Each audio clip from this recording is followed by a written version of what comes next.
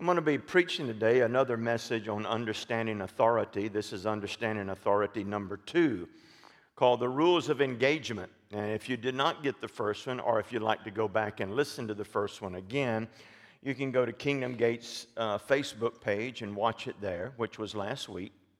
Or you can go to my YouTube site, which is Apostle Ken, and you can watch it there also. I'd encourage you, if you haven't heard the first one, to go and listen to it, because it is very good. It ties into this one right here. Understanding authority, the rules of engagement. Because with the Lord, there are rules of engagement that He wants us to operate and walk in and live in. When we begin understanding authority, we understand that we don't operate outside those rules of engagement. If we do, we usually wind up getting into trouble if we operate outside the rules of engagement. Even in your home, when you were raising your kids, and those of you that are still yet to raise kids, you will have protocol or rules of engagement inside your house. If you don't, you're going to have a crazy, wacky house. And so there's always rules of engagement that you had your kids follow. They had protocol and that sort of thing. And if they didn't follow it, there was usually consequences for not following the rules of engagement or following the protocol inside the home. Same thing is true in the kingdom of God. There are rules of engagement that you and I have to follow in order for us to be successful. Now, you need to grab hold of this, because God wants you and I to succeed. He is a successful God. He is not a poverty-stricken God. He's not a God who bathes in defeat. He bathes Himself in zeal and victory. He wants us to bathe ourselves in the same thing, in zeal and victory, but do it in a place of humility, not in a place of pride. So that's very important. So we're going to start out here about knowing your boundaries. And it says in Acts 17, verse 26, "And He made from one man every nation of mankind to live on the face of the earth, having determined their appointed times and the boundaries of their habitation." Now, this is very important scripture. This is one of my favorite book of Acts scriptures. I have several of them in there, but this is one of the favorites that I have, because it begins defining who we are. It begins defining our boundaries. It begins defining our territory that God has given to us. The word determined there in the Greek is the word horizo, H-O-R-I-Z-O. It's where we get our word horizon from. And so you have to begin understanding that, and understanding authority, there are horizons that God has appointed us to. When I first learned how to fly back in 1994, when you first start flying, you fly by the horizon, or what the old-timers used to call in flight the seat of your pants. And you did a lot by sight. You saw everything by sight, but then when you start flying by instrument rating, you fly only, not by the seat of your pants, not by your horizon, but you fly by your instruments. Flying by sight is good. Flying by instruments is good. It's good to know both of those. And in understanding authority, it's good to know that God has placed us in certain horizons in our life. These are marked out places. These are boundaries the Lord has given to us. He's appointed those. He's decreed those. He's specified and declared those. When Mom came up here and mentioned a moment ago that she was glad the Lord allowed her to be my mother, and I am too, one of the things that God ordained, see, He knew you and I before the foundation of the earth. Before I was even born, God knew me. Before my mom and dad ever came together, God knew me. And so He ordered in that horizon that Frank and Sylvia would come together in 1954. And then 1 year and 1 day after their first anniversary, I was born. 1 year, 1 day. Their anniversary is on November 4th. My birthday is on November 5th. Say November 5th. Don't forget that. And if you forgot, it's just a few weeks back. You still have time, because I celebrate for a whole month. I'm just kidding. But see, that's part of my horizon. Even meeting my wife, Cheryl, was part of my horizon. We met in school, first in the 5th grade. I didn't like her. She didn't like me. But in the 10th grade, I borrowed typing paper from her, and I was a very shy person at the time. And so she would talk to me. And that started something on the inside of me that God began connecting us together. And then later on, I came to the Lord Jesus Christ, and we moved from where we lived. We built a house in Providence, Alabama, and then we sold it, moved from there to Montgomery, and pastored for 4 years. That was part of my horizon. But also moving to Florida was part of my horizon. I've been in Florida now a little over 30 years, and Florida is now my home. It's what I call home. It's where I've raised my kids. It's part of my horizon. Now, for the last year, I've been here full time. This also has become part of my horizon, and you are a part of my horizon, and I'm a part of your horizon. It's important that you get this, because these are things that God has ordered and ordained. People that are around you, God has placed them there in your life. A lot of times to knock off the rough edges that you might have. Sometimes to hone you, because iron sharpens iron. Sometimes to be an encouragement to you. And so we're all one another a part of the horizon. And in Romans chapter 8, verse 29, the Lord even takes us a little bit farther. And when I've already talked about it, it says, "For those whom he foreknew, he also predestined to be conformed to the image of his Son, so that he would be the firstborn among many brethren." That word predestined there is the word proorizo, which means that he predetermined your horizon. He already predetermined that. Say, he predetermined my horizon. He predetermined that Dara and I would be together, and that Mike would be here, and that Paul and Debbie would be here. He predetermined all of this, that we would run together. And once we begin learning that where I have been placed, God has put me there, we then start unpacking our emotional bags, and we say, I'm in this for the long haul. Now let's see what God will do. I'm convinced that many times people have their emotional bags packed and they go from place to place to place. When it's not the will of the Lord, they just have something wrong on the inside of them, and they don't realize that God has given them a boundary or a horizon to walk, and that horizon has been predestined before the dawn of the earth. The Lord told Jeremiah in the first chapter of Jeremiah, he says, "Before I formed you in the womb, I knew you and ordained you to be a prophet to the nations."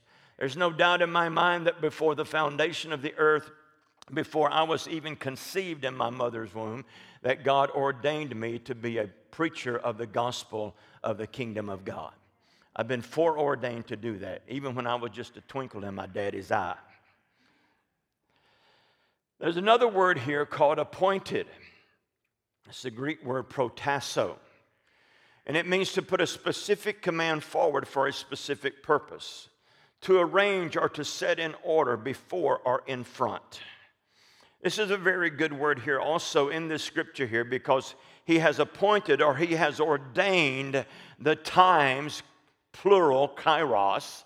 He has ordained or appointed those. And so before a certain time, he ordained and appointed and spoke into our destiny. He spoke into our life. He spoke into even our history. He spoke into our future. And he said, this is what they're going to do. This is how they're going to do it. And even if they get off course, I have a plan of recovery inside that destiny and that boundary for them to recover. That's a good word there. So that means this, that even if you mess it up, God already has a plan for you to recover. And believe me, we do mess it up sometimes. Just like Abraham. He messed it up by giving his wife away to 2 different kings. Said, just tell them you're my sister. And then God had to reveal to each one of the kings that that was not his sister, that was his wife, and you had better give her back.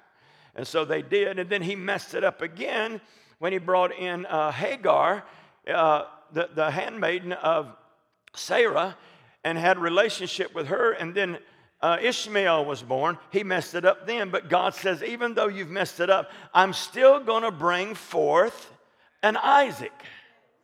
I'm going to bring forth one that has been born of what I have promised and what I have said. Now, having said that, God is going to get done in the earth what He wants to do. But sometimes it might be that He has to put it off a generation if you don't do your part. He'll raise up another generation to do it. That's good preaching there. There's the word time, which in this particular case is a plural form of kairos, and it means appointed times or opportune times, a time of opportunity or a proper season. Some of you may not know this, but in Acts, the 3rd chapter, the gate beautiful, the actual Greek name for the word beautiful there is the word horeios. It's another word for time. And it doesn't mean beautiful, it means proper time. And it becomes beautiful because of what happens during that proper time.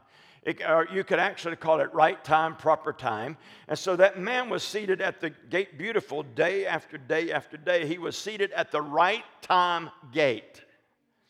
Jesus actually walked past this man and never healed him because he was waiting for the right time when the church would operate in signs and wonders and miracles.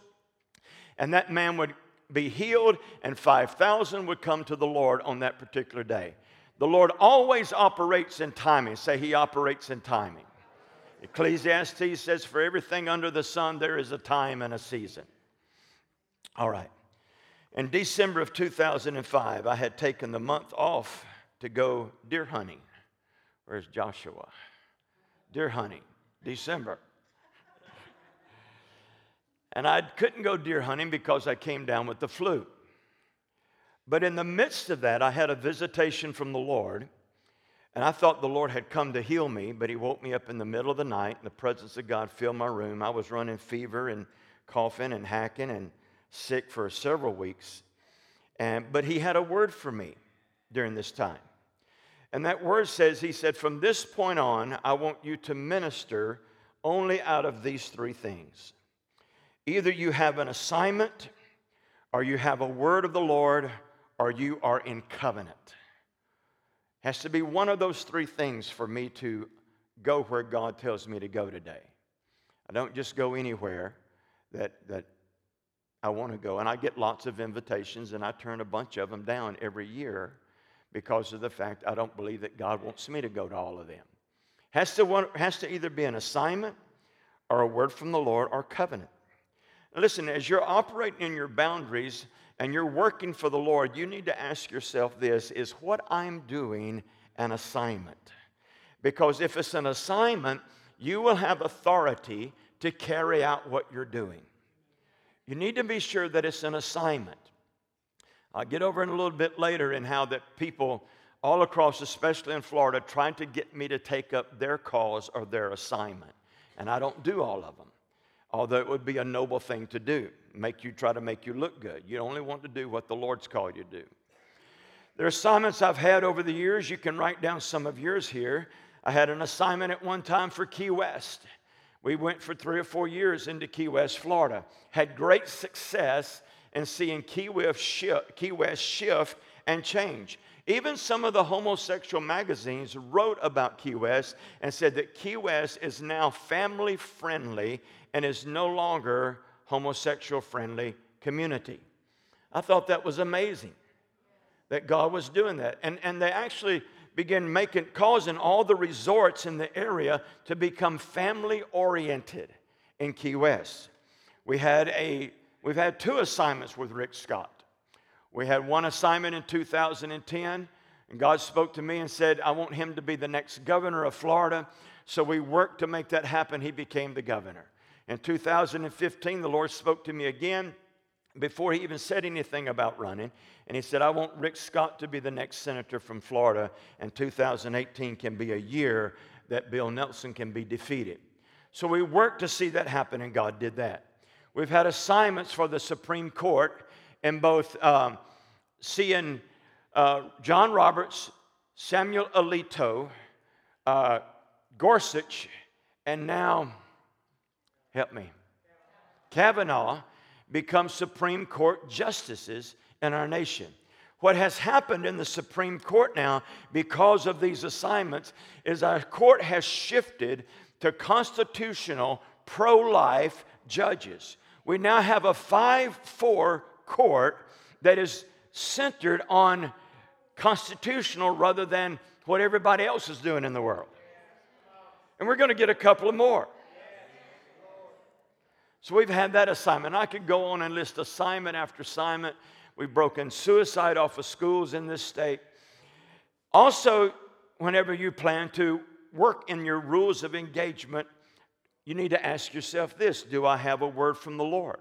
What word do you have to operate even in that boundary that you're in? Do you have a word?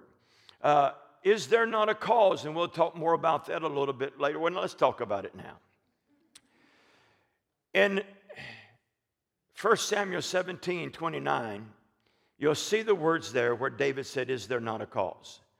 David went out to the field of battle to take food to his brethren, and put it up on King James Version if you have it there. And he went out because his dad told him to go out. He gets out there and he hears the giants taunting the armies of Israel, cursing them. Something rose up on the inside of him, and he says, "What will be done for the man who takes out this giant?" And they told him this, this, and this, and then he said, "Say it again." And so they told him. He wouldn't have to pay taxes. He would have lands. He'd get the king's wife. That didn't turn out too good, but he still got her anyway. And so he says, "Let no man's heart fear him because of this giant. Your servant is here to take him out." His brother hears this, Eliab, and comes to him and says, "What are you doing here? I know your heart. You're filled with pride. You're filled with arrogance. Now you need to go home. Besides, who have you left those sheep with?" He was the one who tended the sheep, but his dad had sent him. And he said this right here. He said an important word: "Is there not a cause?"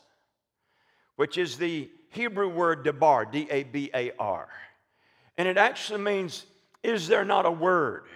Or is there not a promise? It can be translated several different ways.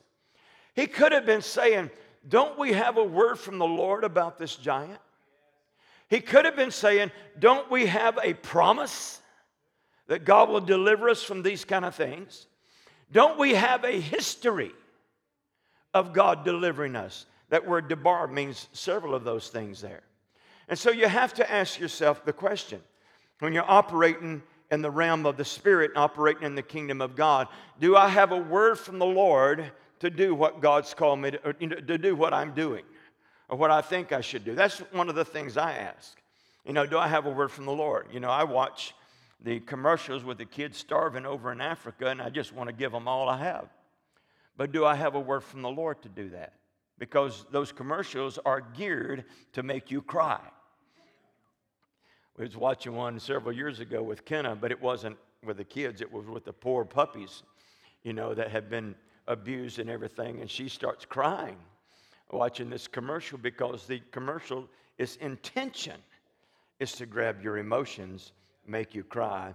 And she said, "Papa, can't we give them something?" But you have to have a word from the Lord for that. Do you have a word? Number 3, covenant. These are the 3 things he said. Don't go anywhere, don't do anything except this, either an assignment, word of the Lord, or covenant. Who are you in covenant with? And that's what you need to ask yourself. Ann is from over in St. Pete. Wave at everybody, Ann. She's been with us, I don't know, since for the last 12 years, I think, somewhere along there. Cheryl and I are in covenant with her. If she said she's a vice president of student affairs over at St. Petersburg College, and if she said, "I need you over here," Cheryl and I would go over there because of that covenant. Rick Curry was the same way with Cheryl and I. We don't hear much from Rick now because he's not pastoring anymore in Florida. He's traveling all over the country.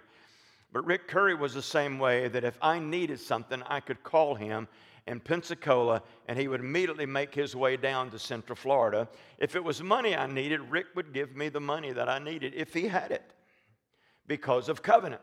I was so amazed when God began connecting us together. He tried to connect with me for several years, and I always make it hard for people to connect with me because you don't want to connect with everybody, you know. So those who really feel like it's a God connection, they will continue to pursue. And so he did. He continued to pursue. And then when we began connecting, we were doing a meeting up on the 22nd floor of the Capitol. We had about 200 people from Florida there one night doing a meeting, and Rick and his wife had come, and I saw the type of covenant this man had. We were responsible for cleaning the place up and putting up all the chairs. And it was quite a bit of work. And I watched as the thing was over, as person after person that you would have thought would have helped you did not stay and help. But here this pastor and his wife, who's ever heard of a pastor doing this? This pastor and his wife stays to the very end till every floor is mopped, every floor is swept, and every carpet is cleaned, and every chair is put up. We were there one time till 1 a.m, and they stayed right there. Covenant. Look at somebody and say, I want covenant. See, now, covenant's important because there are acquaintances, and there are friends, and then there's covenant. And that's totally different. Because in covenant, you lay your life down for someone else. And I like that. And you don't want to be in covenant with everybody, but you want to be in covenant with those that God brings to you that are committed to, I don't know how to put it. Covenant's like a marriage. Who will be committed to the marriage, and that when you mess up, they won't depart, or when they mess up, you won't depart. That's real covenant. Now, I've been to lunches from hell. I'll tell you about one of them. This guy kept pestering me about connecting with him. And so I finally gave in, and I drove over to where he was, which I normally don't do.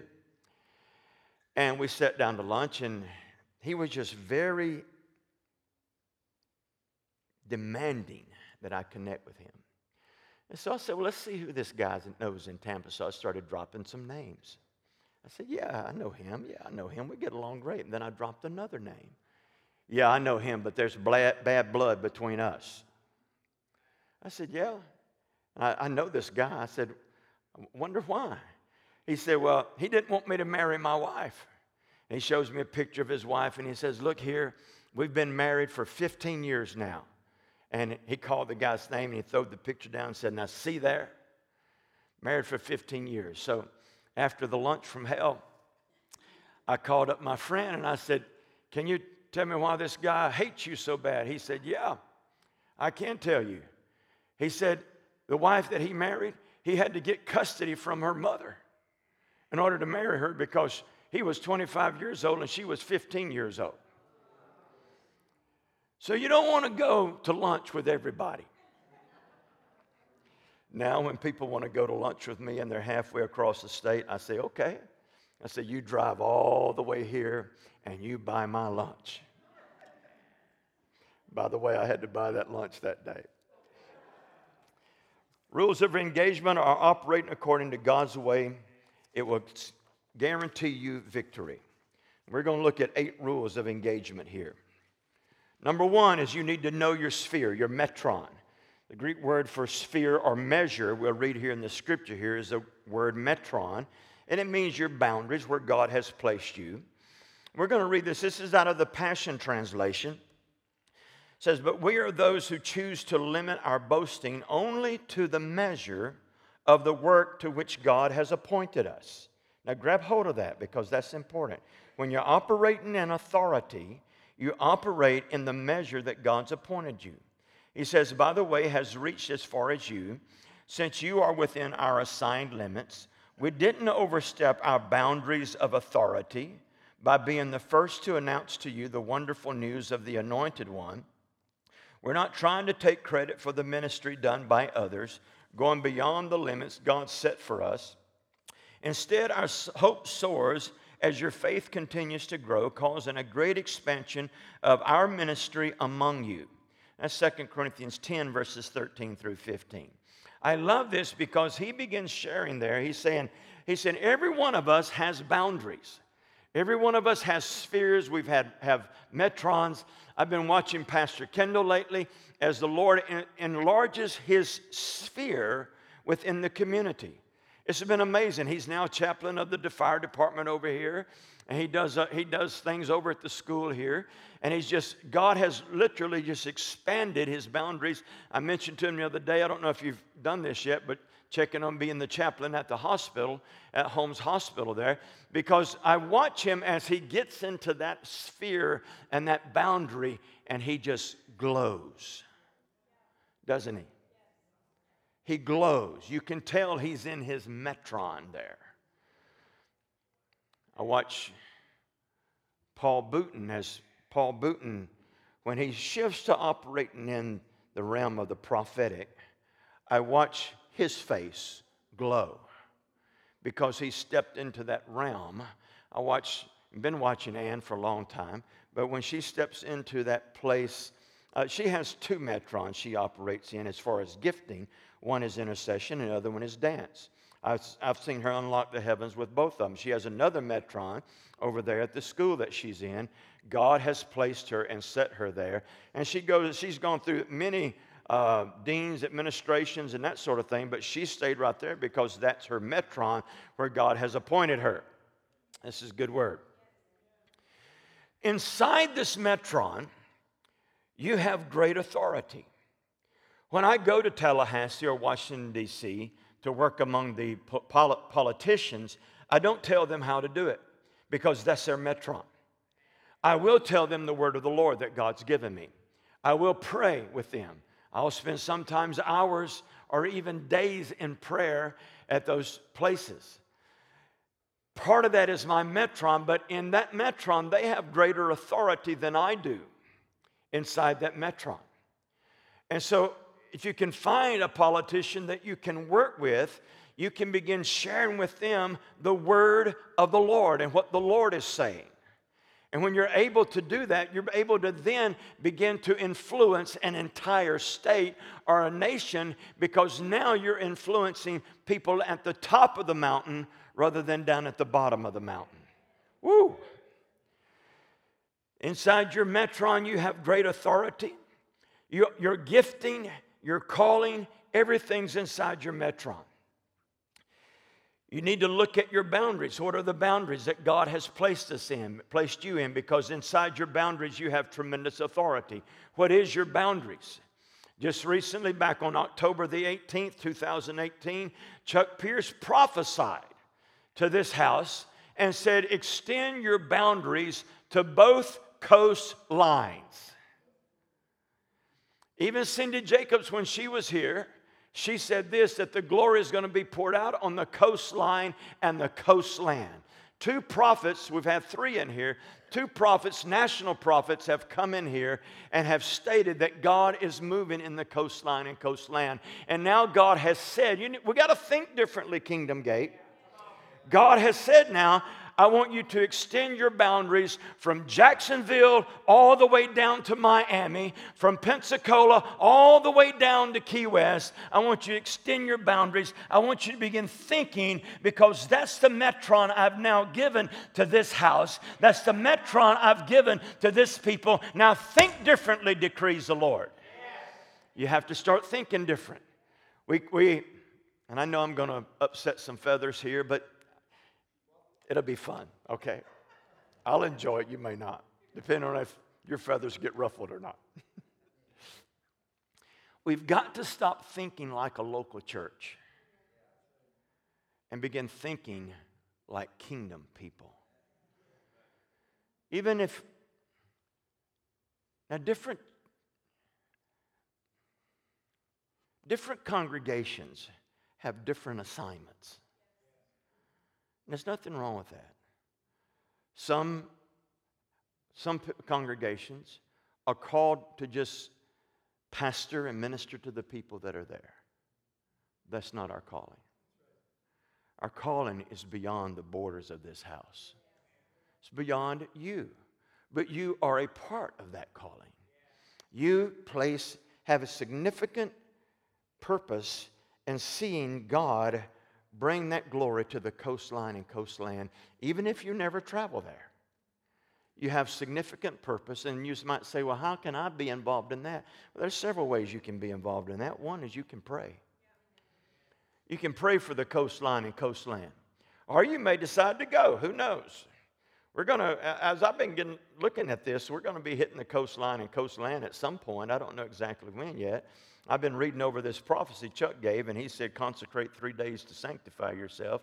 So we're going to do that in January, and then we're going to decide how to do it. Or if you can't just pray, you can also give money, because it's going to cost to go to these different places. So we've got to begin thinking differently. And if you would turn in your Bible to Joshua chapter 1, verses 3 through 9. I'll be reading this out of the New American Standard.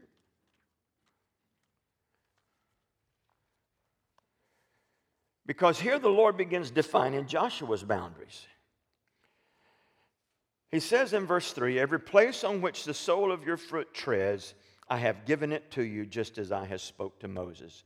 Now, you could read that right there and take that the wrong way, because Joshua's feet were only going to tread in one place, and that was in Canaan land. They were not going to tread across the globe. And so he goes on. Let me stop right there and say this. In certain areas and regions, you can have authority, and that you won't have in other areas of region. I'll give you an example of this. The Reinhard Bonnke that ministers in South Africa is a different Reinhard Bonnke that ministers here. In South Africa, he will have millions come to his meetings. In South Africa, he will see thousands healed. In America, he'll be doing good to get 5,000 to come, and 1 or 2 healed in one meeting. What's the difference there? Metron, his sphere of authority. I believe that God has brought him here. He used to live in Vero Beach. He now lives down on Singer Island, south of here in West Palm Beach County, or Palm Beach County. And I believe he's sent him here to light a fire under the church. I was in one meeting with him with a bunch of pastors, and I'd never seen anybody more passionate in seeing God come into America than this man does. Passionate guy. All right, let's read on. He begins defining his borders now, and he says, from the wilderness and this Lebanon, even as far as the great river, the river Euphrates, all the land of the Hittites, and as far as the great sea toward the setting of the sun, will be your territory. No man will be able to stand before you all the days of your life. Just as I have been with Moses, I will be with you. I will not fail you or forsake you. Be strong and courageous, for you shall give this people possession of the land which I swore to their fathers to give them. Only be strong and be very courageous. Be careful to do according to all the law which Moses, my servant, commanded you. Do not turn from the right or to the left, so that you may have success wherever you go. This book of the law shall not depart from your mouth, but you shall meditate on it day and night, so that you may be careful to do according to all that is written in it. For then you will make your way prosperous, and then you will have success. Have I not commanded you, be strong and courageous? Do not tremble or be dismayed, for the Lord your God is with you wherever you go. Now, several things the Lord has spoken. First, he defines his borders. He says, this is where your authority lies. There's no, and I'm just going to take this because I want to get personal with people. I watched Lauren as we went to her open house last night. Lauren has tremendous authority, especially in Cocoa Beach. You have tremendous authority in that area, but it stretches even beyond that, probably to the whole Space Coast. But especially in Cocoa Beach, you have tremendous authority. Not only do you have authority there, you have an inheritance there. And I'm not just talking about money. You have a spiritual inheritance that I believe that the Lord is saying, I've given that region to Lauren Barley. I believe it belongs to you. And if you step into your destiny, step into his plans for you, you will take that region for the Lord in Jesus' name. Let His word, let His prophetic word, let His purpose for your life now become your adrenaline. She's an adrenaline junkie, so that's why I said that. All right. So another thing he said, no man can stand against you. In this sphere that God placed him, no man's going to be able to stand against him. He went on to tell him in verses 6, 7, and 9 that in this sphere, you had better be courageous. And that's important because he's about to step into a land filled with giants. He already knew that because he's seen them. But he tells him, he said, listen, no man's going to be able to stand before you, not even the giants. But I'm going to tell you 3 times that in this sphere of authority where I have placed you, you had better be courageous. And that's important.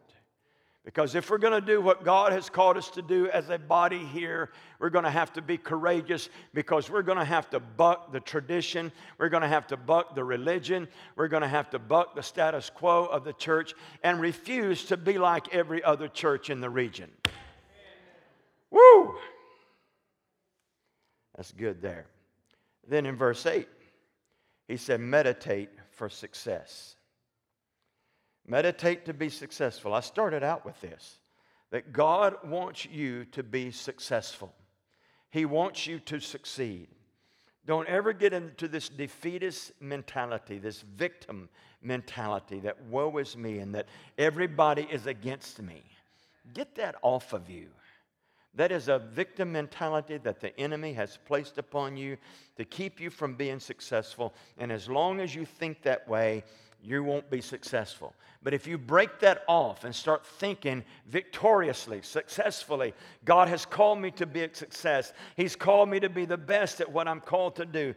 And start meditating on His word, meditating on what He's called you to do, you will begin having success. Number 2, know your assignment. You need to be well trained in your assignment, your gift, and your authority. Know your limits. Have you counted the cost? That's important there.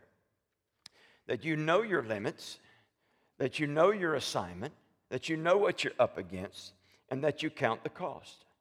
So that's very important because you don't want to start something and not finish it.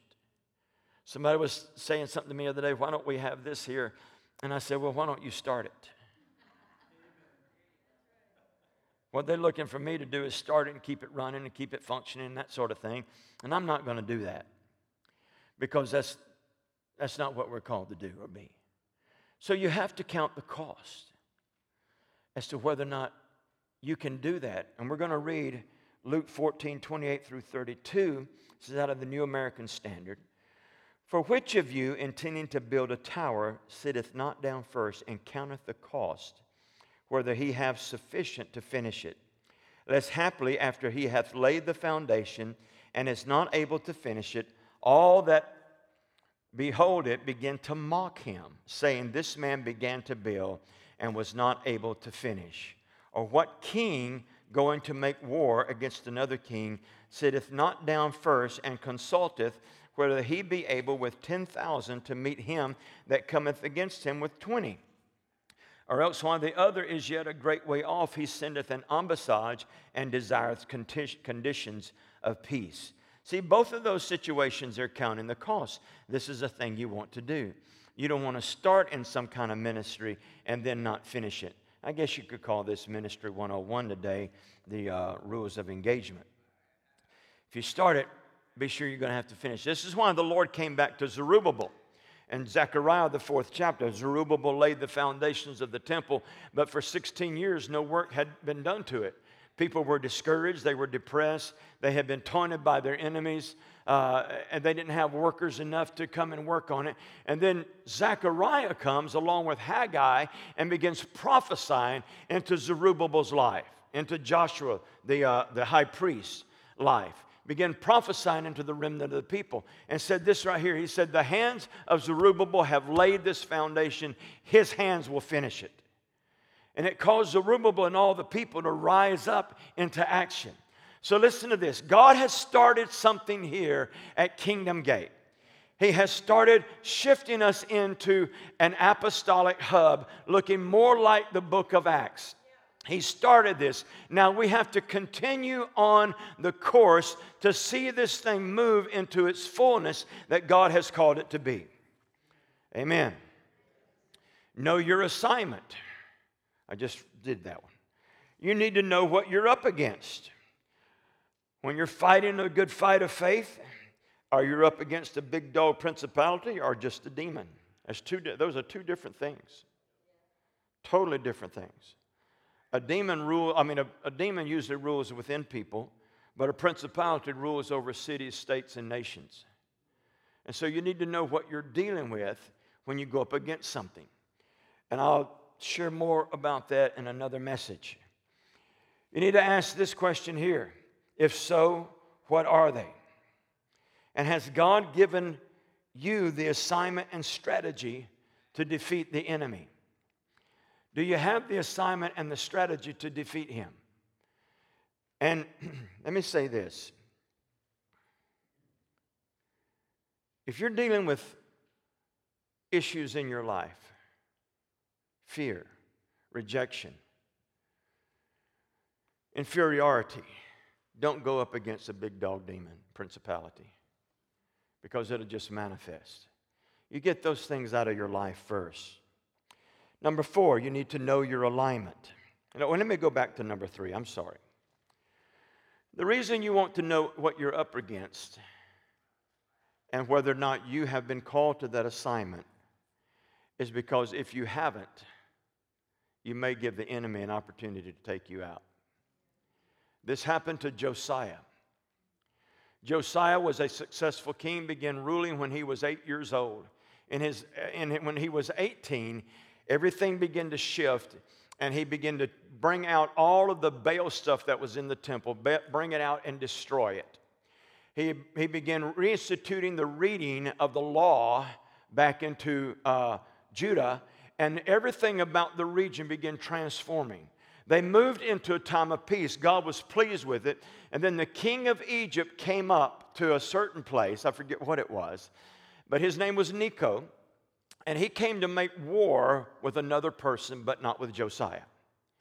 Josiah wanted to jump into the battle so bad that he jumped into his battle array, got into his chariot, and went up to meet this king. And King Necho, the king of Egypt, told him, he says, "Go home, this is not your fight." He said, "God has given me this fight, and I will win, but this is not your fight." And so Josiah turned and he headed home. And then before he gets home, he disguises himself, comes back into the battle arena, is wounded with an arrow between his shoulder blades, and goes home to Jerusalem and dies. Because he got into a battle that was not his. And one of the things I do not do is I do not get in the battles that I have not been called to. You can call to me until you're blue in the face. If I'm not called to that battle, I will not go into it. Because I only want to fight those that God has given to me. And having said that, stop fighting these sissy petty battles that are personal wars. Shh, we got real quiet in here, didn't it? Those little personal battles in war that you have, you need to mature past that and quit fighting that. And start rolling in the victory of the Lord that has already been given you through Jesus Christ. Embrace His victory. And if you're going to get in a battle, get in one that you've been called to and get in one that you can win. Praise God. I like that. Number 4, know your alignment. This is very important. You need to know your alignment. We would call this in the old days covering. I don't like to use the word covering because covering implies control. But alignment implies coming up alongside someone else to empower them, to help them, to get them in the right position, right place. The reason we have apostles, prophets, evangelists, pastors, and teachers is to equip them, which is the word katartizo in the Greek, and it means to put them in proper place or proper alignment. And so, you want to know your alignment. You want to be in relationship with the alignment God has placed you in. Make it a point to relate. In a God-covenant relationship, there is an authority that is transformed from one to another. Whenever I came into alignment with Dutch Sheets, and I consider him my apostle, I look to him for counsel, but he doesn't cover me. He has come alongside me. When I aligned with him back in 2000, my authority level went off the chain because of that alignment. I now have a close, deep relationship with him today. He will call me, and I'll call him also my best friend. I have a few best friends. I have friends, but then I have best friends. You know what I'm talking about? Different levels of friendship. Jesus had different levels of disciples with him. He had the 500, the 70, the 12, and the 3. The 3 saw things the 12 didn't see. The 12 saw things the 70 didn't see. The 70 saw things that the 500 didn't see. And so there's different levels of it.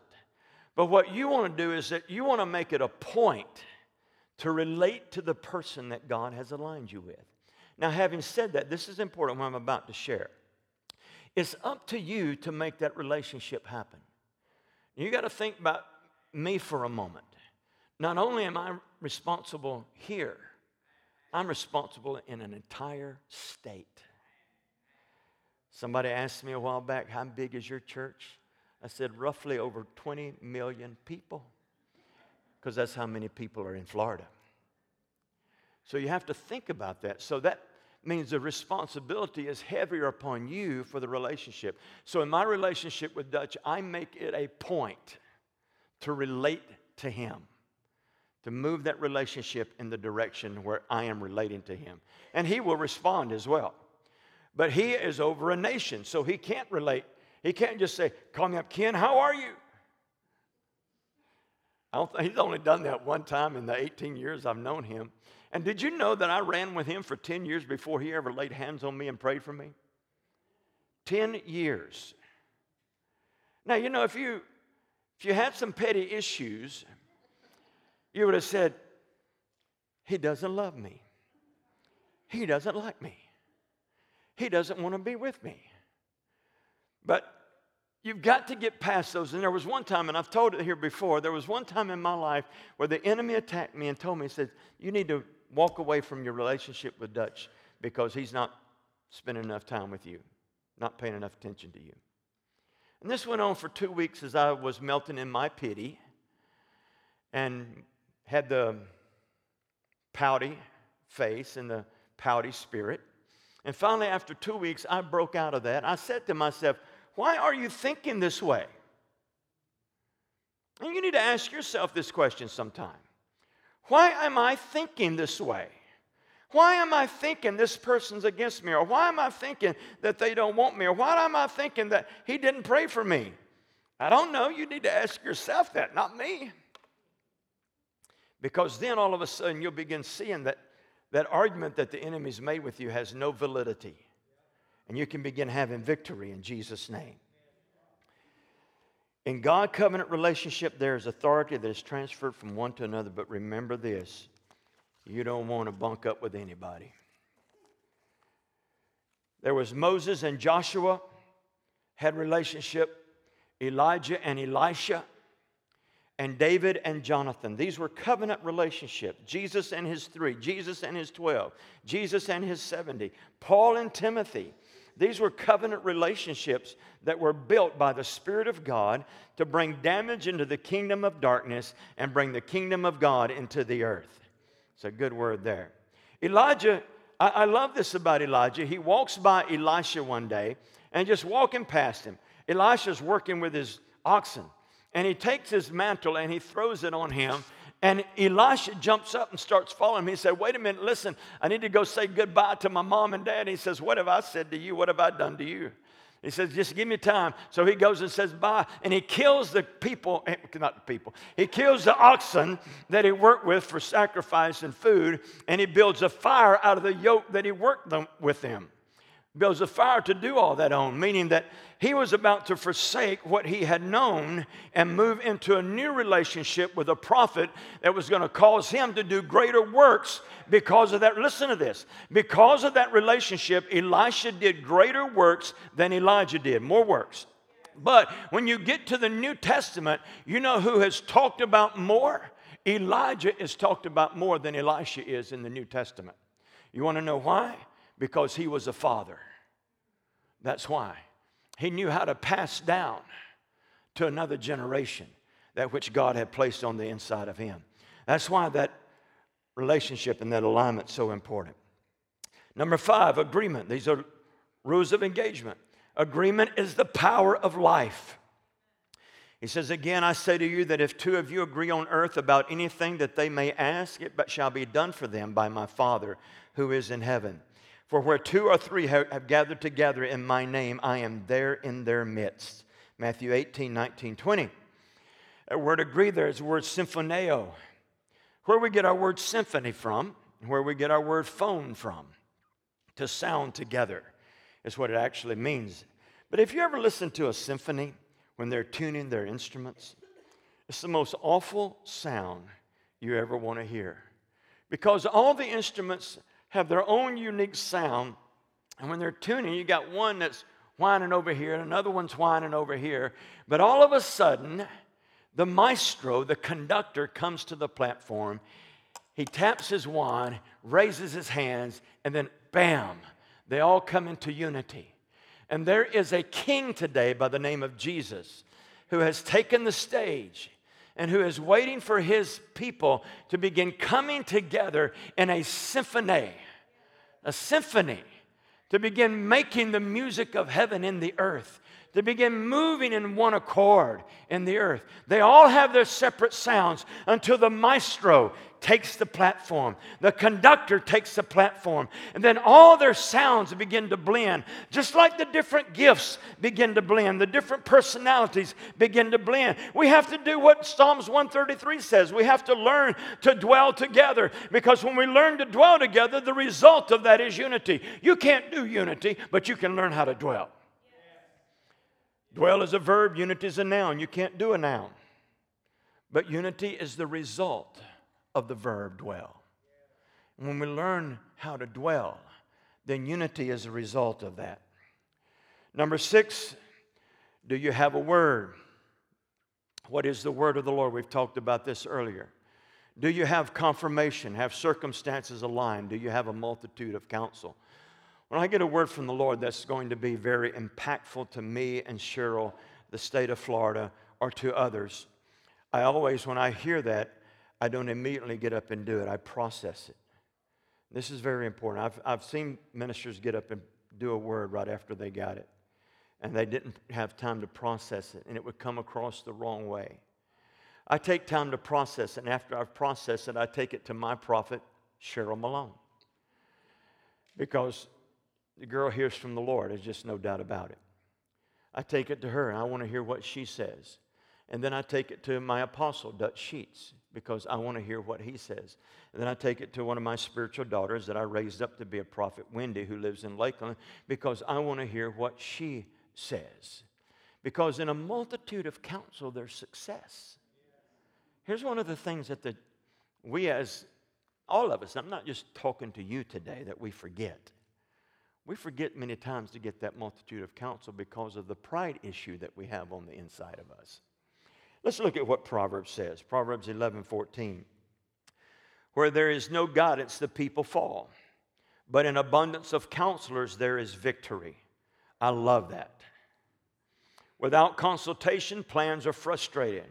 But with many, say many counselors, they succeed. Proverbs 15:22. Now, Proverbs 24:6 says, for by wise guidance you will wage war, and in abundance of counselors there is victory.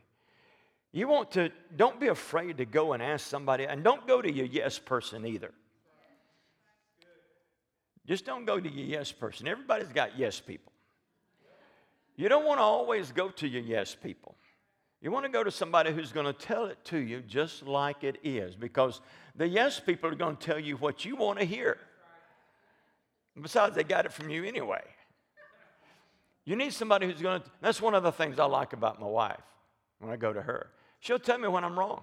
She won't try to appease me. She won't try to, and some of you husbands, you need to start listening to your wives, because they're carrying the word of the Lord many times and you're too hard-headed to listen. That went over well, except with the wives. The wives really liked that, but the husbands didn't care for that at all. But I carry it to her, and if any of you know her, you know that she's not a yes person. She's not that way. And she will tell me what she thinks, and then I decide whether or not to take the counsel.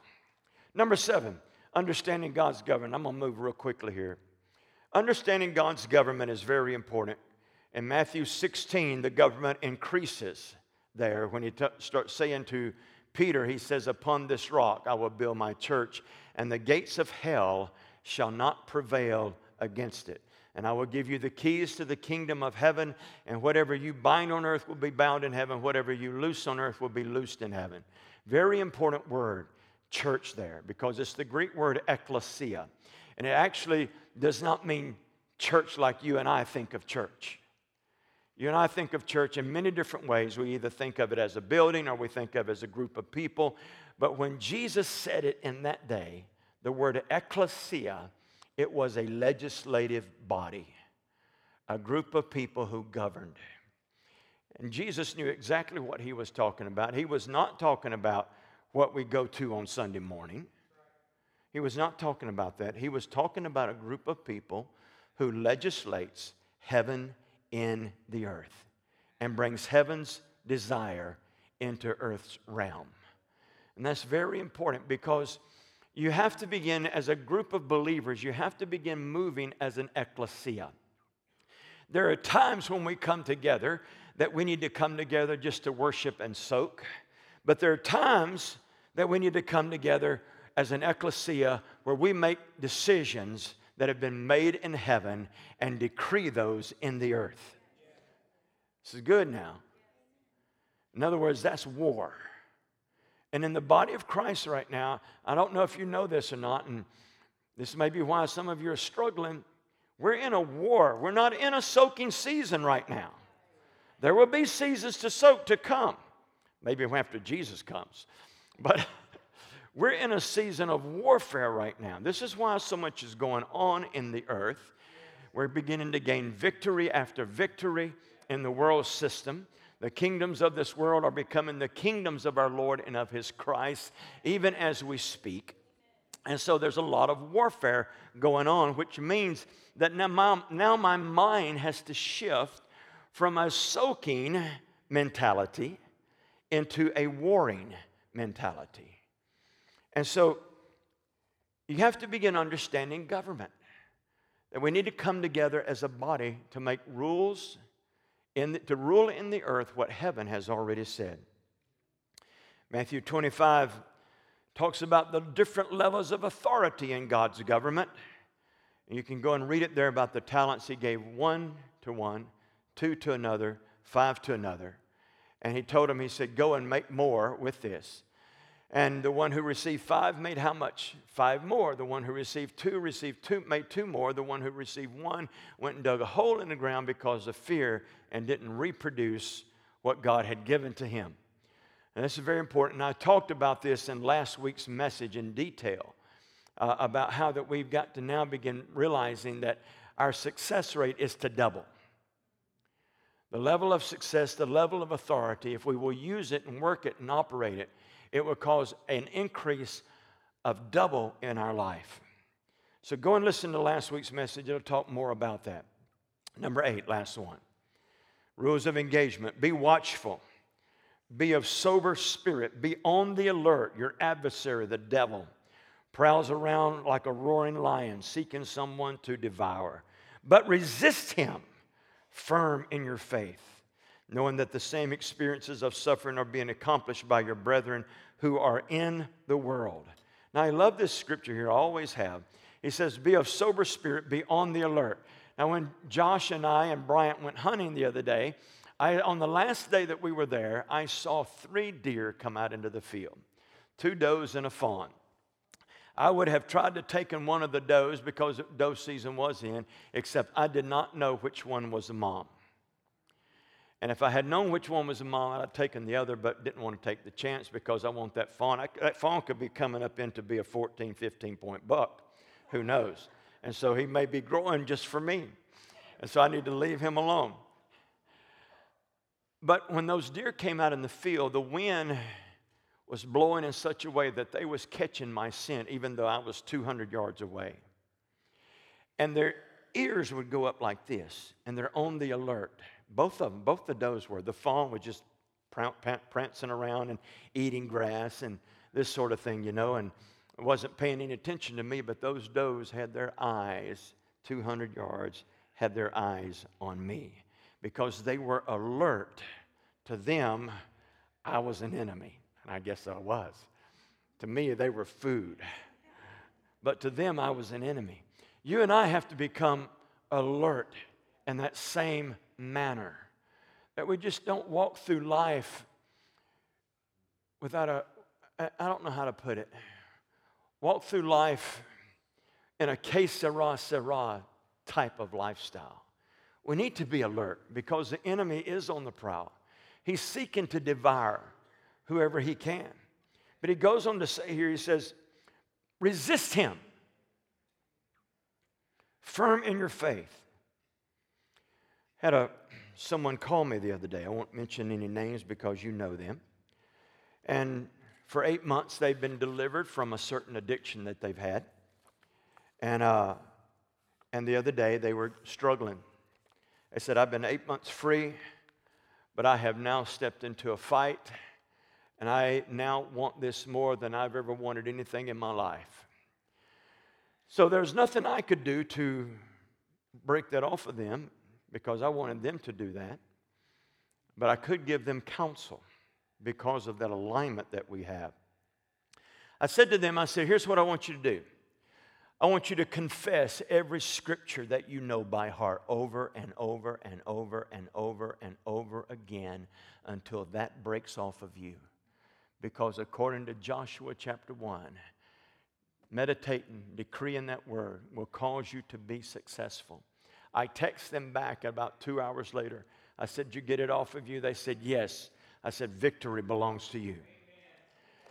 You see, victory is yours today, but you've got to be on the prowl. They were on alert. This person was. They were on alert that the enemy was attacking them, trying to get them to go back into this particular addiction. But God didn't want them there, so they did the best thing. They called the person that they were aligned with, and they were saying, help. And I said, help's on the way. Here's what you do. Stand to your feet.